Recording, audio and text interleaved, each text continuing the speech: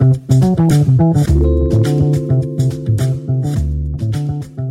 to the Metaphysical Martini Show, where wit and wisdom come together to bridge the gap between the spirit realm and the physical world. With Ani Avedissian, the Suburban Shaman, a production of Cosmic Reality Radio.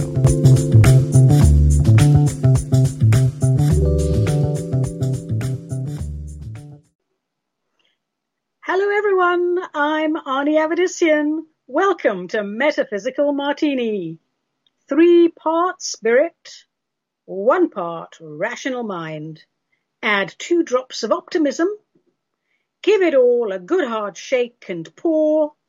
Dress it with the olives of grace and empathy.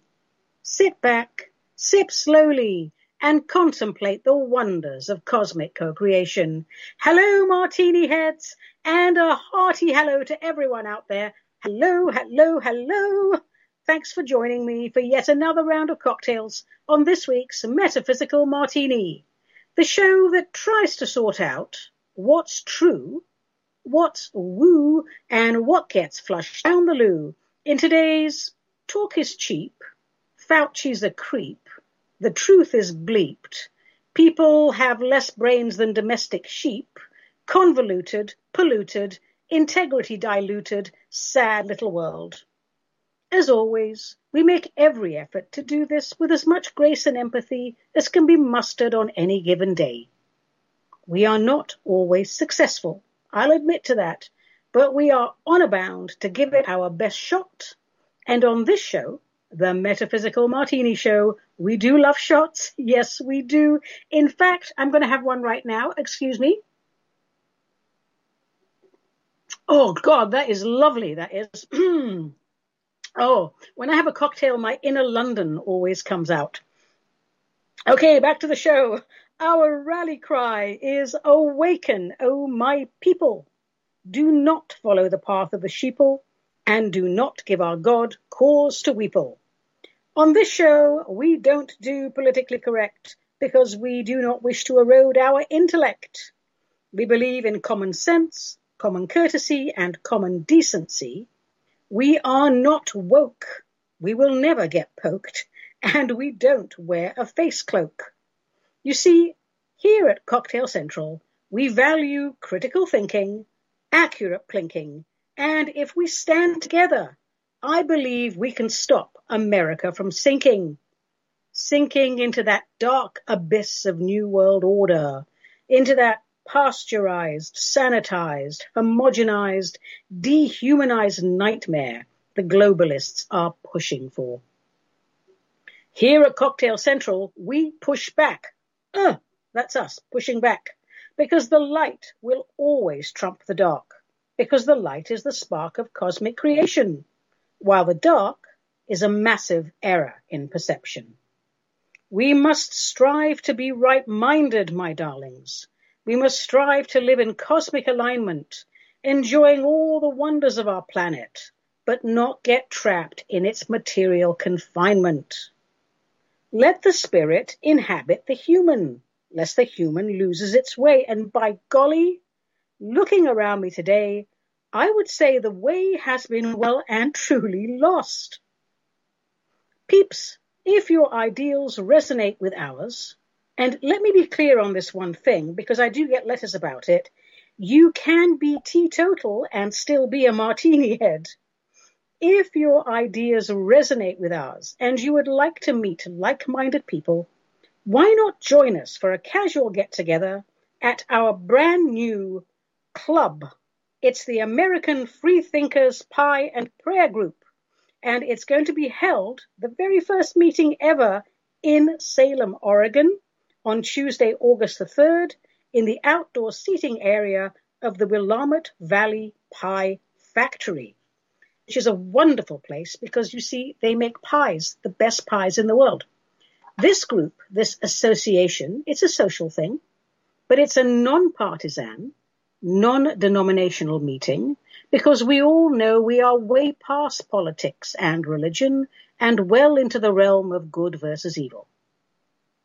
If you want to know more about the vibe of this budding movement, which I'm sure will take over the world. Just listen to a few of my podcasts and all will be revealed. All shall be made plain unto thee. Drop me a line. As I said, this is going to be our first meeting, and we will not be serving martinis because, seriously, people, 11 a.m., it's just far too early for that sort of thing, even for us.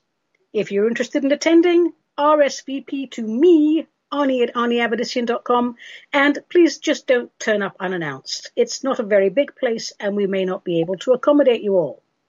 All right, let's get on with the show. Let's start with Quack. Questions, answers, and comments, because that is this show's primary purpose, to find out what percolates in the corridors of your minds. My darlings, if you would like to impress us with your astonishing mental capacity, or simply have a bit of a rant, send your emails to me, Arnie at ArnieAvedissian.com, or by snail mail to Cosmic Arnie, P.O. Box 714, Wilsonville, Oregon 97070, USA. And please let us know if and how you wish to be identified, or we will be forced to refer to you as omit personal details. All right, let's see what we have on offer today. Let's shake up the fishbowl of perpetual perplexity, shaky, shaky, shaky, and recite from the long-lost oracles of oblivion. All right, what shall I pick? Let's pick this one. Our first missive du jour comes from Begonia Zabaleta. What a beautiful name. Begonia Zabaleta, who says, Dear Suburban Shaman, why is it that people would rather kill themselves than admit they misread or misinterpreted a situation, even in the face of overwhelming evidence? Is it stubborn pride? Is it that false ego you and other people talk about? Is it a mental health issue? Begonia, good question. I think it's a sign of a fragile ego, and that, of course, goes hand in hand with a weak mind. So, Begonia, I think you're talking about people who won't admit to being wrong under any circumstances. And you're asking, what is it in their psychological makeup that makes it impossible for them to admit they were wrong, even when it's obvious to everyone else that they are wrong? And why does this happen? Why do they do this repetitively? Why will they never, ever admit they're wrong? That is, of course, a mental health issue. I believe that if you have fragile self-esteem and you are what I call feeble-minded, that your ego simply can't tolerate the notion that you could be wrong. It's, what do they call it, the psychologists? They call it having a weak psychological constitution. Because if you do have a weak psychological constitution, being wrong can absolutely shatter your personality. So you go into some sort of defense mechanism and you let that kick in. And what that defense mechanism does is distort reality. And distorting the reality removes the threat. And when the threat is removed, you feel so much better about yourself, even though you are having a mental health issue. So people with this condition, the ones that act out regularly, they think they're being strong and they're tough and they're courageous because they won't back down, even though it's obvious to the rest of us that they're quite the opposite of strong, tough, and courageous. They believe they are standing their ground and that makes them strong. But the truth is, it's their psychological makeup that's compelling them to distort reality to protect the fragile ego. Now, we all do this as kids, don't we? Because, well, we fear retaliation. Fearing retaliation is a genuine thing. But growing up, we do this, but it's part of the maturation process. Like Auntie Vera would say, who ate all the chocolate cookies? Arnie? Me? Yes, you, Arnie. It had to be you because you're the only one here. And my response to that when I'm 6 years old would be, oh, no, it wasn't me. There are lots of squirrels in the garden. One of the squirrels must have snuck in and eaten all the chocolate chip cookies. And it's funny when you're 6, but it's not so funny when you're 36, is it? I often have to warn parents not to be too demanding, too rigid with their children, not to have unreal expectations. If you're pushed to achieve perfection, which is really not a thing, if you're pushed for that, if you're only rewarded for the 100% score, then you're conditioned, trained, indoctrinated, if you will, to feel unworthy. And you'll feel incomplete if you achieve 95%. That is child abuse. Because 95%, 80%, 70%, those are damn fine scores. But that kind of child abuse, that stays with you. And it can put little cracks in your personality makeup that could lead to this kind of behavior. Those parents are teaching an otherwise worthy individual to grow up in a tight little box, bursting with insecurities. We also have to admit some people just enjoy chaos. Narcissists are one example. It's all that disassociative stuff, isn't it? Chaos means warped reality, distortion of reality. And that is the inability to look within. No self-honesty, no guts. When we teach kids, for example, that the bullies are the weakest, most insecure, most frightened people in the playground, they lose their fear. And it pisses the bullies off, but it takes their power away. Thanks for the question, Begonia. Begonia, what a beautiful name. Okay, I used to raise begonias in my garden back in England, which is neither here nor there, and of absolutely no interest to anyone. All right, let's pick another metaphysical missive. But first, let me have a sip of this most excellent cocktail. Golly gee, Batman, that's delicious. This one's a keeper. All right, next one. This is from Rico, who lives in Long Island. Long Island. I can't do the accent, but I love that accent. Anyway, Long Island, New York. And Rico says, I have a question about attachments. Can a healthy individual with no prior history of being a crazy Looney Tunes pick up an attachment from somewhere or someone and suddenly become completely Looney Tunes? And could it be that many people are actually okay, but become sick or crazy just because they walked into some type of weird spirit goo? I got to tell you right now, Arnie, all of New York is covered in weird spirit goo. And he goes on to say some other things about the governor that I'm not going to quote on public radio. Okay. Rico, attachments are real, of course. Attachments happen. We pick them up all the time, but mostly we come home, have a nice hot shower and a glass of wine, and our mood elevates, our vibration rises up, and the attachments feel uncomfortable, so they either dissolve or they move on. If our energy anatomies are in good shape, we won't be troubled by them because, the law of attraction, like attracts like. If you're in a stinky mood, and you stay in a stinky mood, and you exude stinkiness, then you will attract stinky mood attachments. And these attachments, they can be something as simple as thought forms. Most of them are. We've all walked into rooms and felt disturbing emotions, right? Emotional trash, it lingers. But it has a very low level of intelligence, and it needs and wants friends to hang out with. That's all it wants. How many times have we said something like, ooh, I don't like going to Bob's house. I pick up all his angry, negative vibes. Or, ooh, I don't like going to Jason and Mary's house. They always argue, and when we come home, we argue too. So those attachments are common, but you can wash them off. Now, ghosts can also attach to people, and that type of attachment can be troublesome as people's behaviors, their habits. It can change if the ghost, because remember, a ghost is stuck on the earth plane and therefore still in its human personality. If that ghost becomes too fond of you, his habits, his behaviors can start to seep into your being. And I've dealt with cases where people's personalities have altered significantly as a result of such attachments. And I can tell you some crazy stories, but, another time perhaps. But here's the thing. people who pick up these troublesome attachments, whether they're ghost attachments or whatever, right? The people are not at their peak. They're not having a good day. They're having an awfully bad day. Or they're going through some sort of depression. Or they're taking medication, prescribed or recreational. In some shape or form, they are compromised and not at full strength. That's when the attachments come in and take hold.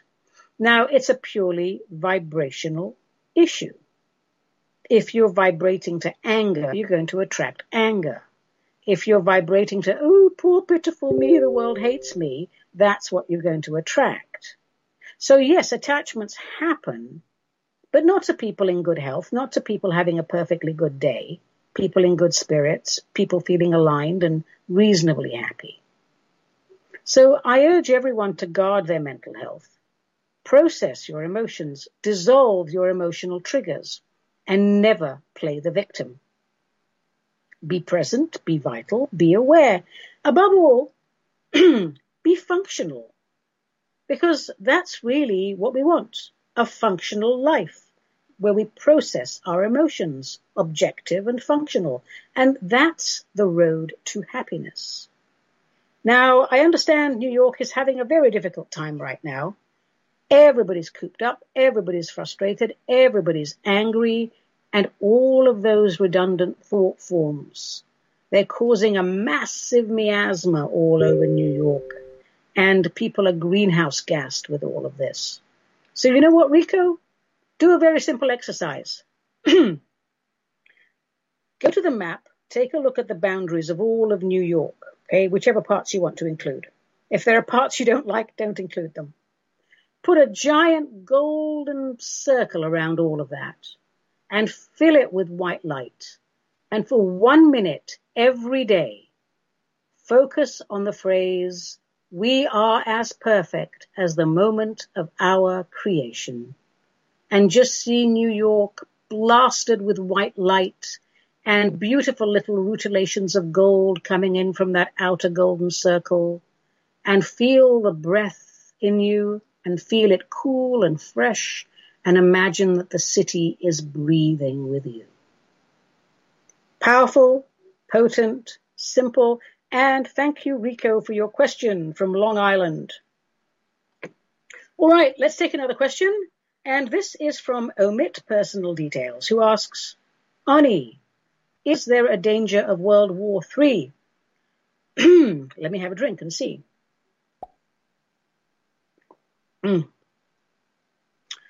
Well, you know, the whole world's bloody mad, isn't it? Of course there's a danger of World War III. There's a danger of just about anything. But, you know, here's the thing, darling. I think we are in the midst of it already. If you're asking if we will have a war with bombs and missiles, gosh, I hope not. I think World War III is what the establishment calls the silent war. They don't have to cull the population with machinery and bombs and missiles because they've set it up so that we voluntarily commit suicide, which millions are doing, by the way, by allowing themselves to be injected with a grossly misrepresented substance for a condition that I promise you does not exist. It's just a variation of the flu. In addition to that, they've fed us GMO poison for quite a while now. And if we're honest, they've turned natural medicine into the medical chemical industrial complex. And the resulting diseases from all, you know, I mean, we're so sick from all the medicine that they're giving us. They've all got adverse reactions. And the result of that, it's made the globalist pharma overlords incredibly wealthy. But the bottom line is this. Sick though we are, dying though we are simply not dying fast enough for them. They want to speed up that process. Now, it seems that our collective pushback against the establishment murdering cabal is having an effect, because tens of thousands, perhaps even millions of injected people are seeing other people around them become extremely sick and in many cases plop, drop dead. So they're refusing the second recommended dose and refusing any future boosters. And that's good. But it also means the establishment is now royally pissed off and has to come up with all sorts of lies and deceit to kill the people who have now decided they don't want to be killed. Better late than never, I suppose. And as we awaken and push back, and as the establishment pushes back harder, and then we push them, and then they push us, all bets are off as to how it will go down with a potential World War III morphing into something bigger than just the intellectual war. Will there be a fully blown World War III? I have to say, I do not think so.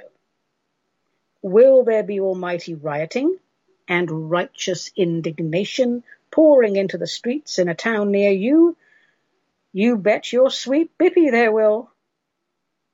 Let me say this, because it's my show and I can say anything I want. It has taken decades for the bad guys to dumb down the general population. Decades. It's that slow-boiling frog analogy with the media, advertising in particular, being the fire underneath the frog. We are the frog. It seems as though we went from land of the free, home of the brave, to show me your papers overnight. But that's not true, is it? The signs were ignored. The critical thinkers were ridiculed as conspiracy theorists. 9/11 should have been a big wake-up call, but instead it was a successful dress rehearsal for the bad guys.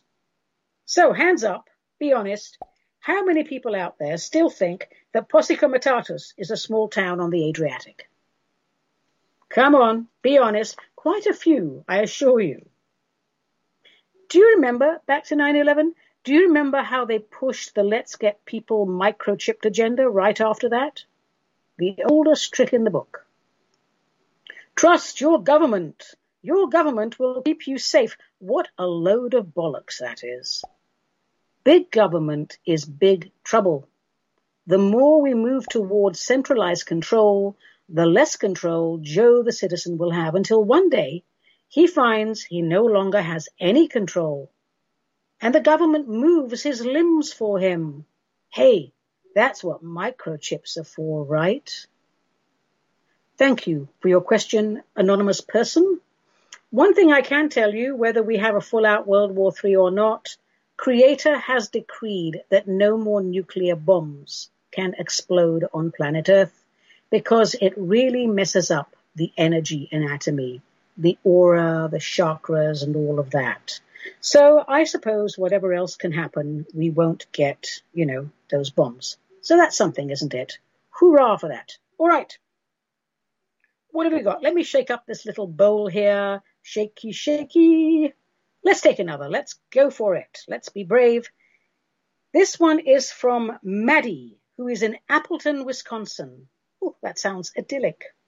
Maddie from Appleton, Wisconsin says, I have watched dozens of prepping videos and I am still confused. What exactly am I preparing for? There are so many variables. How will I know which one to prep for? We are a family of 3 in a small house. My husband and I are employed, we have regular income, and we can take good care of our 7-year-old son, but we are not wealthy. We can't afford 2 or 3 bug-out locations. We can't afford multiple bug-out backpacks in the home, in the car, and wherever else. We can't afford to dig underground holding areas for fuel or for dry goods, nor can we afford fancy generators. Ani, help us. We are over-informed and under-motivated. Please, a few words of wisdom to help us start out right. I feel your pain, Maddie, and yes, it can all be quite overwhelming, and yes, we don't know exactly what is going to happen, how it's going to happen, and when it's going to happen. So let's do as the Irish do and start from where we are and deal with what we do know. First off, I think if you can't afford something, put a line through it on your list and put it on your B or C list. Take it off your priority list. I can't afford to prepare multiple potential bug-out shelters either, and even if I did, I might not be able to get to them. But here's the thing.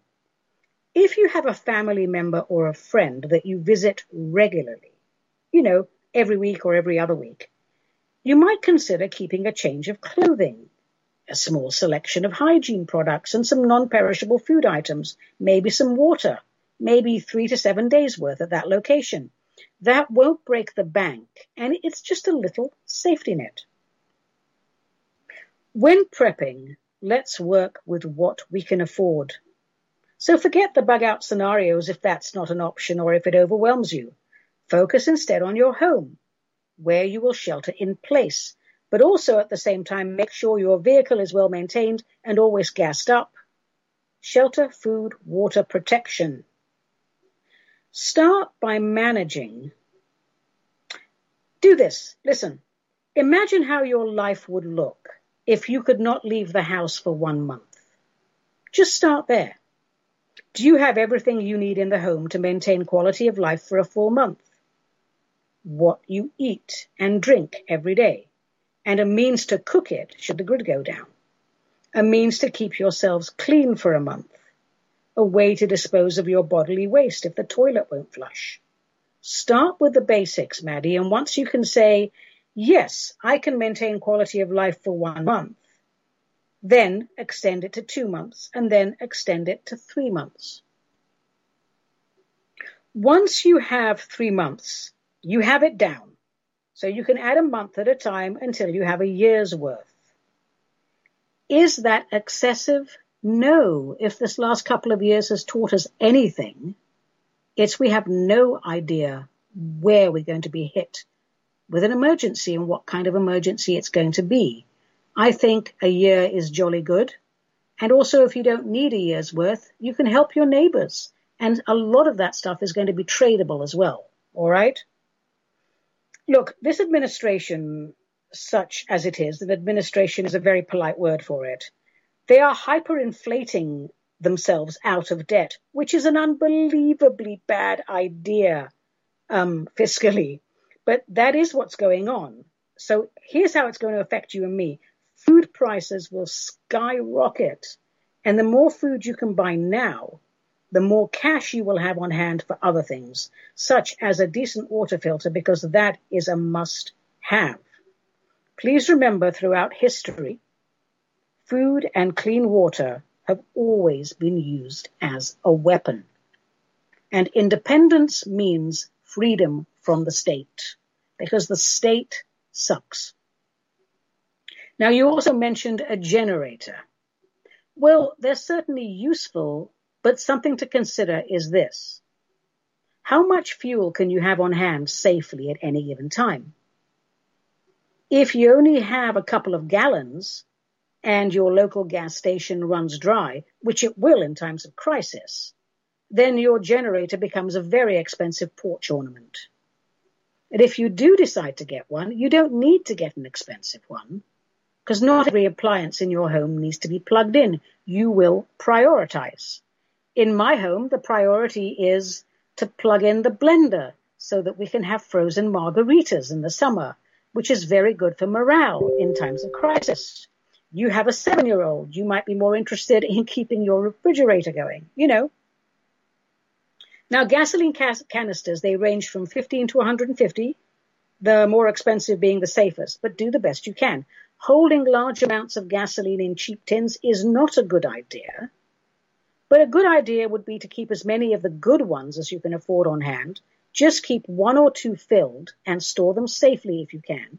Then don't fill the others until you feel that something big is about to go down. Just start there, Maddie. Start simple and build as you go. And personally, I would take food and water over gasoline for a generator any day. But it's possible if you plan carefully, you can do both. Just be sure you also have a propane barbecue for some, with some refills for that. And as for protection, when we say protection, people immediately think of firearms. And we all know I'm very fond of firearms because I am a recreational plinker. But I also know, having trained with military and having a ridiculous amount of military amongst my clientele, that 90% of self-defense is deterrent. The very last thing you ever want to do is to take the life of another human being under any circumstances. But if you have to do that, then remember, you are not shooting to kill. You are shooting so that you and your family can stay alive. I would definitely make sure that if you have firearms, you know how to use them, and that means clean, strip, deal with malfunctions, clear jams, all of that. But that's 10% of defense. You want to be looking at how safe your windows are, your doors are. You want to deter people from entering your home. That's what I mean by protection. And then, yes, definitely, for heaven's sake, this is America. Get yourself a shotgun. Maddie, thank you for your question. Simple. One step at a time. Don't be overwhelmed. But for heaven's sake, woman, get on with it. You know, things are going to happen any day now. Get out there and get some food. All right. Let's have another question. We had a lot of questions today. Hopefully we can get through most of them. This is from Omit Personal Details. People, you don't have to give your names, but, you know, you're allowed to own up to your problems too, you know. Anyway, Omit says, Ani, do you have advice I can give to someone who has made several attempts at suicide? How do you even help someone with such an obsession? Or is it an obsession or a cry for help? And this is a very long letter and it's deeply personal. I'm not going to read it, but it ends, counseling has not helped and the family are on tenterhooks. This is never an easy one. Let me have a drinky. Ooh, that went right up my nose. Okay, Omit. I'm rather direct with my approach on this sort of thing, but that does not mean I'm not compassionate, okay? So bear with me. I would start by asking him, I'm pretty sure it's a him, why the attempts failed. You said 7 attempts at suicide. 7 failed attempts at suicide. I'm not being flippant, and because I never would be with such a painful subject, I'm quite serious. Instead of asking this person why they want to die, because chances are they've been asked that before more than once in counseling, ask them to explain to you in some detail why the attempts to kill themselves were unsuccessful. Did the gun jam? Did you go to the edge of the cliff and for whatever reason didn't jump? But what was that reason? Were you going to slit your wrists, but the knife wasn't sharp enough, or what stopped you? I want to know why those attempts were unsuccessful. In most cases, this is the correct way to approach the subject if you, Omit, are committed to genuinely helping this person and continue to help this person, because that question, when asked properly, with compassion and grace, cracks open a world of pain, woe, and wailing. But multiple failed suicide attempts, that is not acceptable, because everybody suffers. And the people around the person who's trying to commit suicide suffer more than the person who's trying to do it. So before you ask what would make this person's life worth living, ask him why he has so much trouble dying. Let's try a fresh approach. I'm not being callous. Dealing with suicidal people is part of my work. And yes, each case is individual and requires individualized assessment. But the bigger picture here, I'm asking him to make up his mind and to choose. Live well or die well, but don't suck at both. If you can get his attention with that, and I assure you it will elicit a reaction, you can start working towards a solution. Being in this loop of woe, attention seeking or victim mentality, whatever the mental health issue is here, and it could be multiple things, it causes chaos in other people's lives, and that's just not healthy on any level, and quite frankly, it's acceptable. So good luck with that. If you need any more advice with that, just let me know. Drop me a line. I'm very approachable. Okay, let's see. I've got a couple more little questions here. I've had quite a few people send me pictures, and this happens from time to time, of orbs. You know, Ani, what is this? And I got all these stills or sometimes even little moving videos from your telephones. from your cell phones of orbs. Well, they're orbs. They could be dust bunnies. They could be various different types of energies. They could be fairies. They could be elementals. They could be anything. It's unreasonable to assume that I'll be able to find out from a video clip what exactly something is. Because an orb is a circular thing, and circles are wonderful vehicles for travel. So I, can't really help with that sort of thing. If I get a specific hit, that's one thing. I'll be able to say, oh, that's a fairy. That's an elemental. But on the whole, sending me pictures of orbs and going, what do you think this is? I'm going to say, I think it's an orb. And then I have somebody who says to me here, Ani, I am really upset with you for being so hard and so anti-transgender. Why am I getting so many letters about being anti-transgender and people telling me, how dare you be anti-transgender because you are a gay woman and blah, blah, blah, blah, blah. I'm not anti-transgender. What I'm saying is, if you have a penis, you are a man. If you have a vagina, you are a woman. If you have a penis and you want to live as a woman, knock yourself out, darling. And if you're a woman and you want to live as a man, knock yourself down. Who the heck am I to judge you? All right? My issue is not with that. My issue is with the sexualization of children. I don't want children in school being exposed to any kind of sex at 6 or 7 years old, whether it's heterosexual sex or lesbian sex or male on male, man on man, ick sex. This is my issue.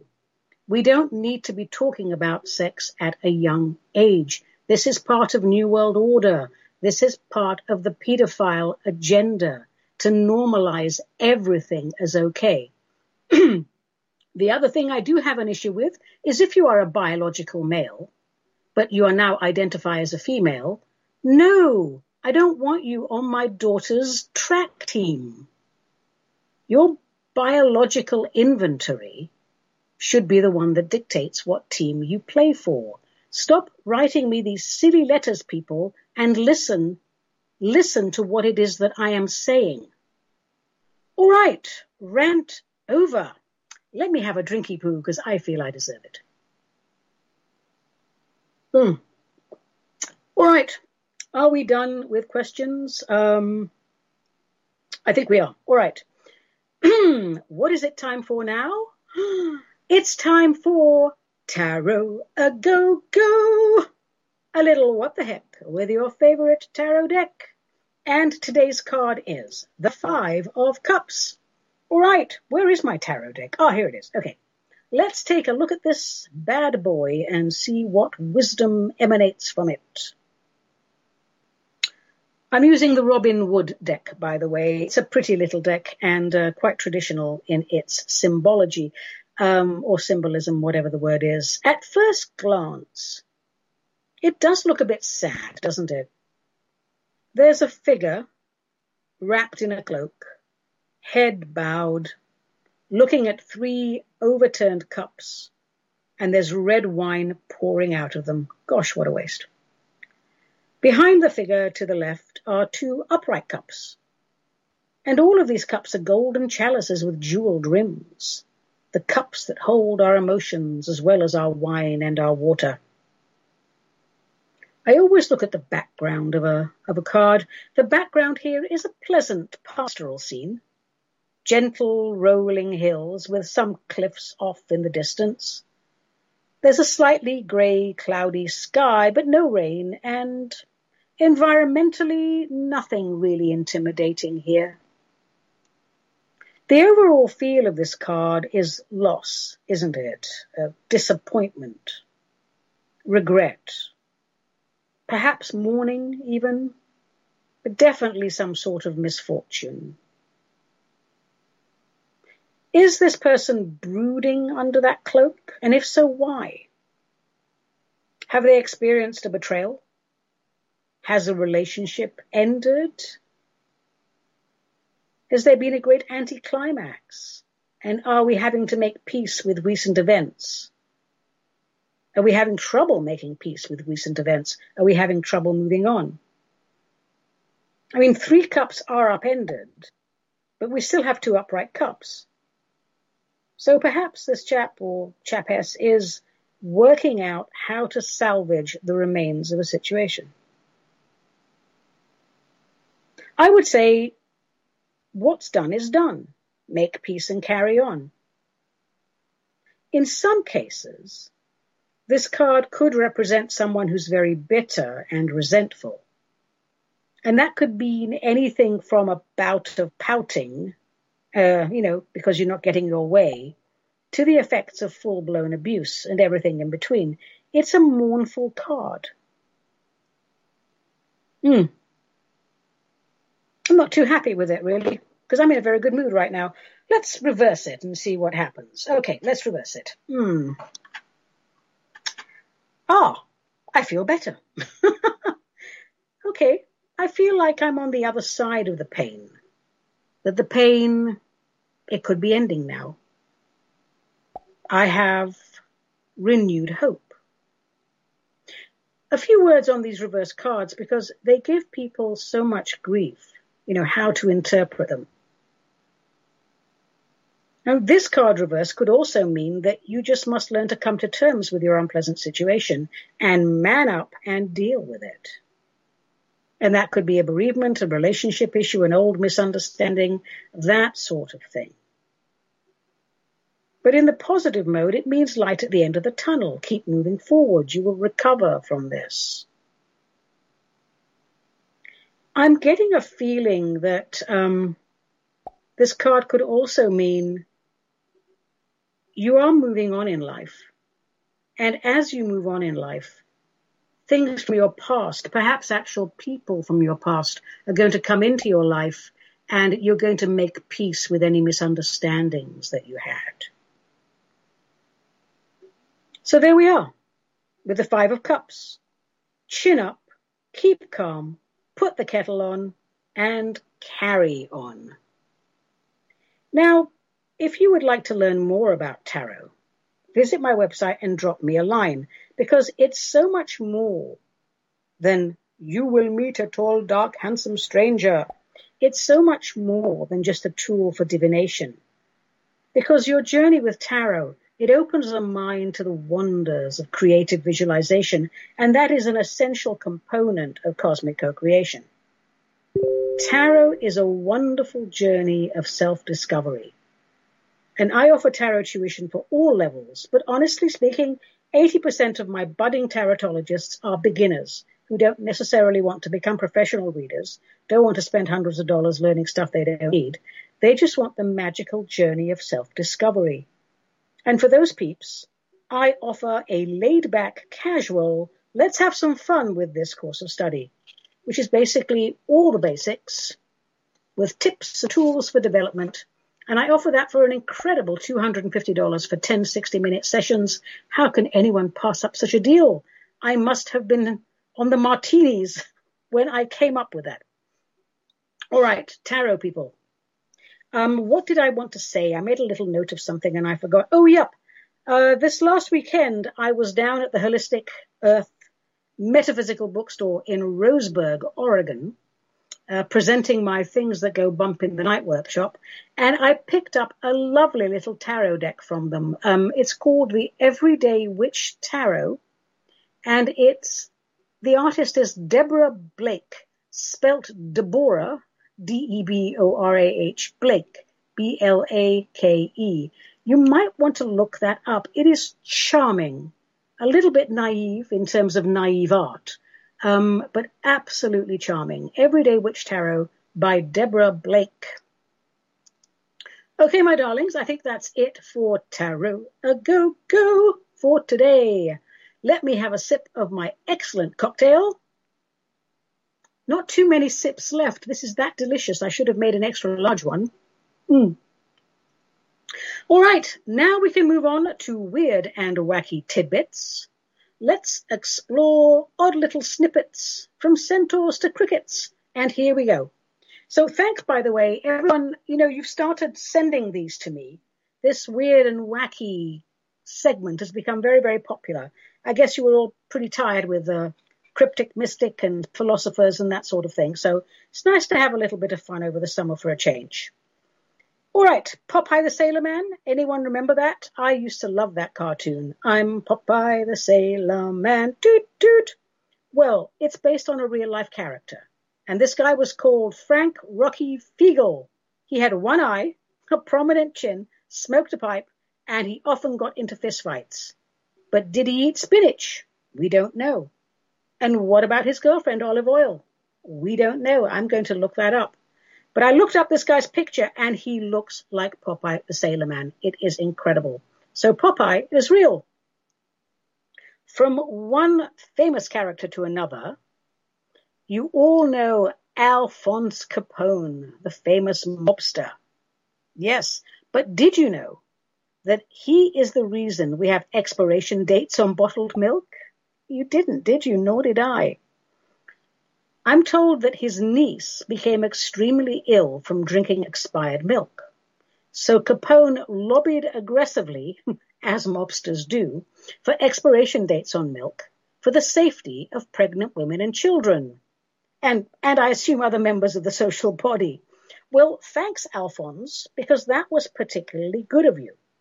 He also ran a soup kitchen, by the way, and, in my opinion, was the founder of the modern-day food pantry. And if you dig a little, he did more for the poor people in his jurisdiction than any politician of the day. Earthworms. Did you know about earthworms? I know quite a bit about earthworms because I used to dig them up in the garden as a kid. Also, I went on a survival course a long time ago with a bunch of soldiers, and we had to boil them, not the soldiers. We had to boil the earthworms and eat them.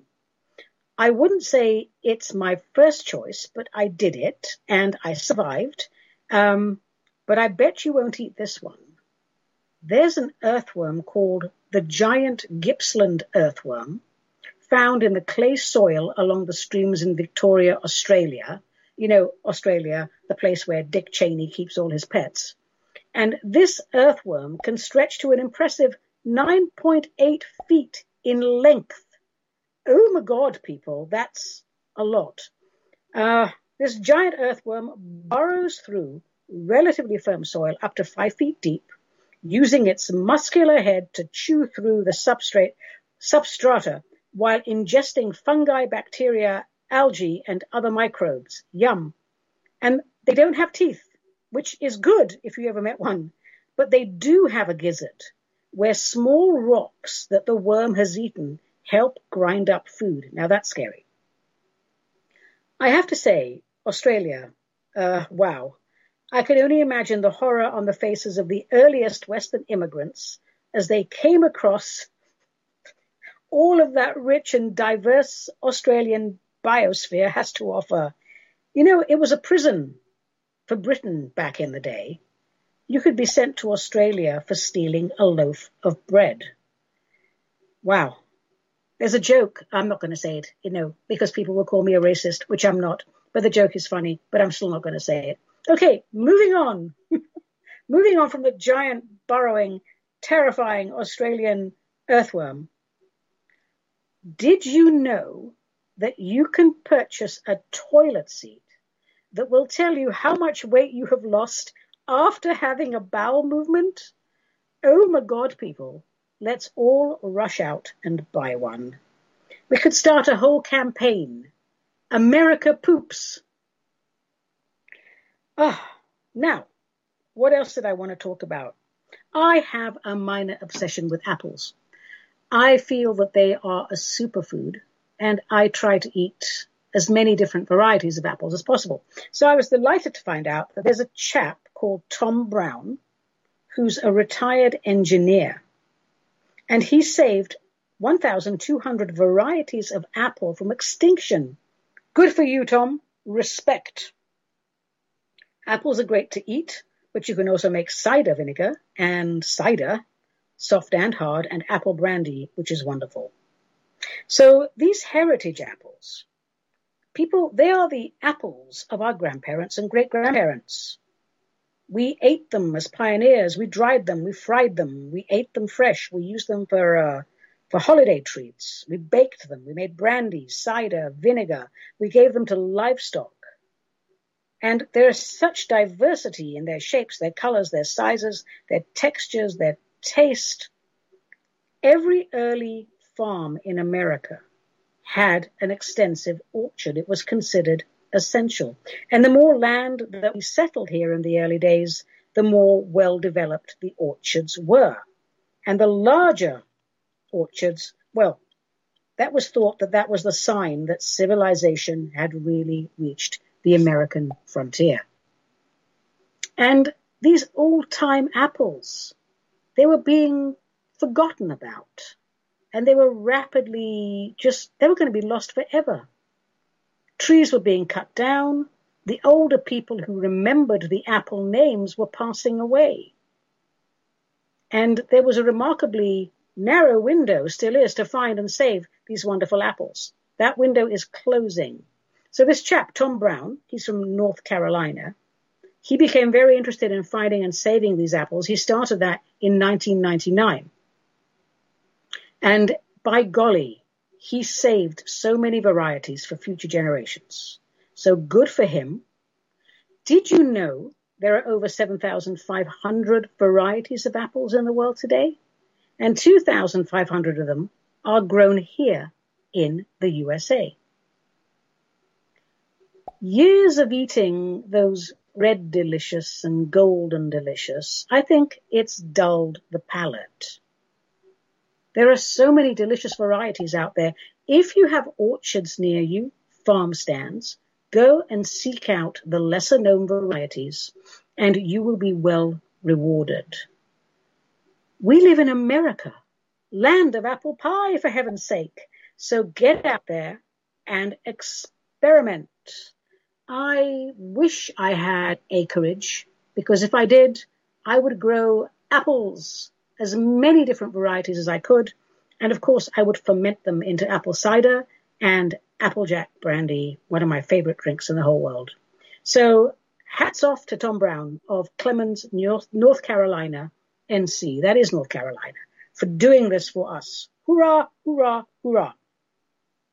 All right, what other weird and wacky little tidbits do we have? I was staying with the food theme for now. Oh, yes. Apparently, we eat 1.2 billion pounds of potato chips every year. And interesting, it was an accident. Creating the potato chips was an accident. 1853, George Crumb, a chef, was frustrated after a customer sent back his fried potatoes over and over again, complaining they were soggy and too thick. So, to get back at the customer, the chef sliced the next batch of potatoes as thinly as he could, really fried them up, covered them up in a ton of salt, and the customer loved them and spread the word. And, all of a sudden, Chef Crumb had to open his own restaurant, Crumb's House. There we go. That was it. It was an accident. How fun. I love that. Food accidents. In the UK, by the way, you can't back home, we call potato chips, we call them crisps. All right. What else do we have? There was another accident, another food accident. Here it is. Okay. 1930s. There's a company in Wisconsin called the Flack-All Company. They had a machine that crushed grains to make feed for livestock. And the corn kernels were used to reduce clogging in the machine. Somehow, the machine's heat made the corn kernels puffy as they fell from the machine, and that was waste. But Edward Wilson picked some of these puffy ribbons from the ground, added seasoning, and you know what they say, one machine's trash is another man's treasure. Now, more than 100 companies produce different varieties of this kind of cheese puff. I still wouldn't touch it with a barge pole because it's not really food, but how interesting. He looked at that and thought, well, it's corn, it's puffy, let me put some salt and pepper on it, and boom, it took off. All right, what else do I have here? Ah, yes. Peter the Great. Somebody sent this in to me. Peter the Great. Everyone needs a hobby. Yes. And when you are the Emperor of Russia, Peter the Great, by the way, what was he? 1682, 1725. He was an amateur dentist. Oh, this isn't going to go well. This isn't going to go well for the citizens of Russia. He loved pulling other people's teeth so much that he also accidentally, removed healthy ones in his zeal. And he had a collection of various molars and bicuspids yanked from the mouths of his unfortunate subjects. And he had his own little museum, which exists to this day, called the Chamber of Curiosities. And he had a lot of teeth in there, but also pickled animals, body parts of humans, and deformed fetuses. How very unpleasant. What other little food tidbits do I have? Ah, yes. George Plantagenet, the first Duke of Clarence. This chap, he plotted treason against his brother. Who was George Plantagenet's brother? I think it would be Edward IV. So, Edward IV was pretty pissed off about that and ordered him to be executed, but gave him the choice of how he wanted to be executed. And he chose to be executed by drowning in a barrel of Madeira wine. Well, I'm not very fond of Madeira, but I can think of worse ways to go. And let's do one more here. I was having a conversation the other day with somebody about all these alternative milks, coconut milk and almond milk. And I say, soy milk, which is terrible stuff. I mean, show me a nipple on a soybean and I'll drink the milk. I don't like these alternative milks. But still, we think of this almond milk as being a trendy little alternative milk that the 21st century vegans brought in. But apparently during medieval times, almond milk was prepared, and it was done so for very practical reasons. When the church declared a feast day, people couldn't eat meat or animal milk. So the cooks turned to almond or walnut milk as an alternative, and they even made butter from it. They also found that it was very handy because it could be stored with no danger of degeneration, unlike animal milk, which spoils very quickly. So almond milk, it's not really a new fad, is it? It's something we've had from medieval times. Well, that is very, very exciting. I mean, that was fascinating, wasn't it? I'm fascinated, darlings, by all of that. Now, don't we have time for a very quick wizard gizzard? Yes, I think we do. Here we go. Here's an exercise that will elevate consciousness and help people relearn the value of employing one's critical thinking skills. It's called Follow the Money. And who benefits from this? You, me. Here's how we do it. The next time your government or any mega corporation tells you there is a crisis looming and you will die if you do not obey large sibling, or the government tells you the world is in crisis from global cooling, warming, or whatever, but it can save you only if you pay more taxes, take a deep breath and ask yourself, who stands to gain from this? Who will make money from this? If you do this exercise each and every time the mouth of Sauron spews out its filth, lies, and deceit, you will regain your right mind, develop a capacity for objectivity, and tell the government to take a flying poke at a rolling donut. Whew, what a show. Where does the time go? My darlings, I think that's it for today. I'm ashamed to say, finished my drink much earlier than I should have, but that always means the end of the show. I hope you enjoyed listening in as much as I enjoyed recording it, because I had a blast. I always do. Today's real-life cocktail is called a Basilico. 1.5 ounces of lemon vodka, 1/2 ounce of peach liqueur, 1/4 ounce apple liqueur, 1/4 ounce simple syrup, 1/4 ounce lime juice, and then you want a strawberry and 5 basil leaves. And here's how you make it. You just take a cocktail shaker, you muddle the strawberry and the basil leaves in the cocktail shaker, muddle, muddle. Add the remaining ingredients and shake it, not stir it. Really shake it. Don't put ice, but when you shake it really good and hard, serve it in a glass filled with ice. Garnish it with a strawberry, and I must say, it's really rather yummy. In fact, it's so yummy, I could have several of these because I won't, of course, because remember, folks, cocktails are great if they are an occasional treat. If you use top quality ingredients and take the art of mixology seriously, one drink is all you need.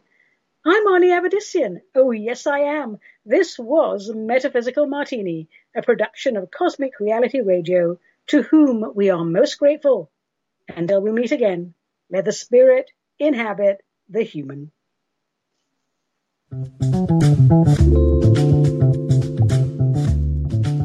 You have been listening to the Metaphysical Martini Show with Ani Avedissian, the Suburban Shaman, a production of Cosmic Reality Radio.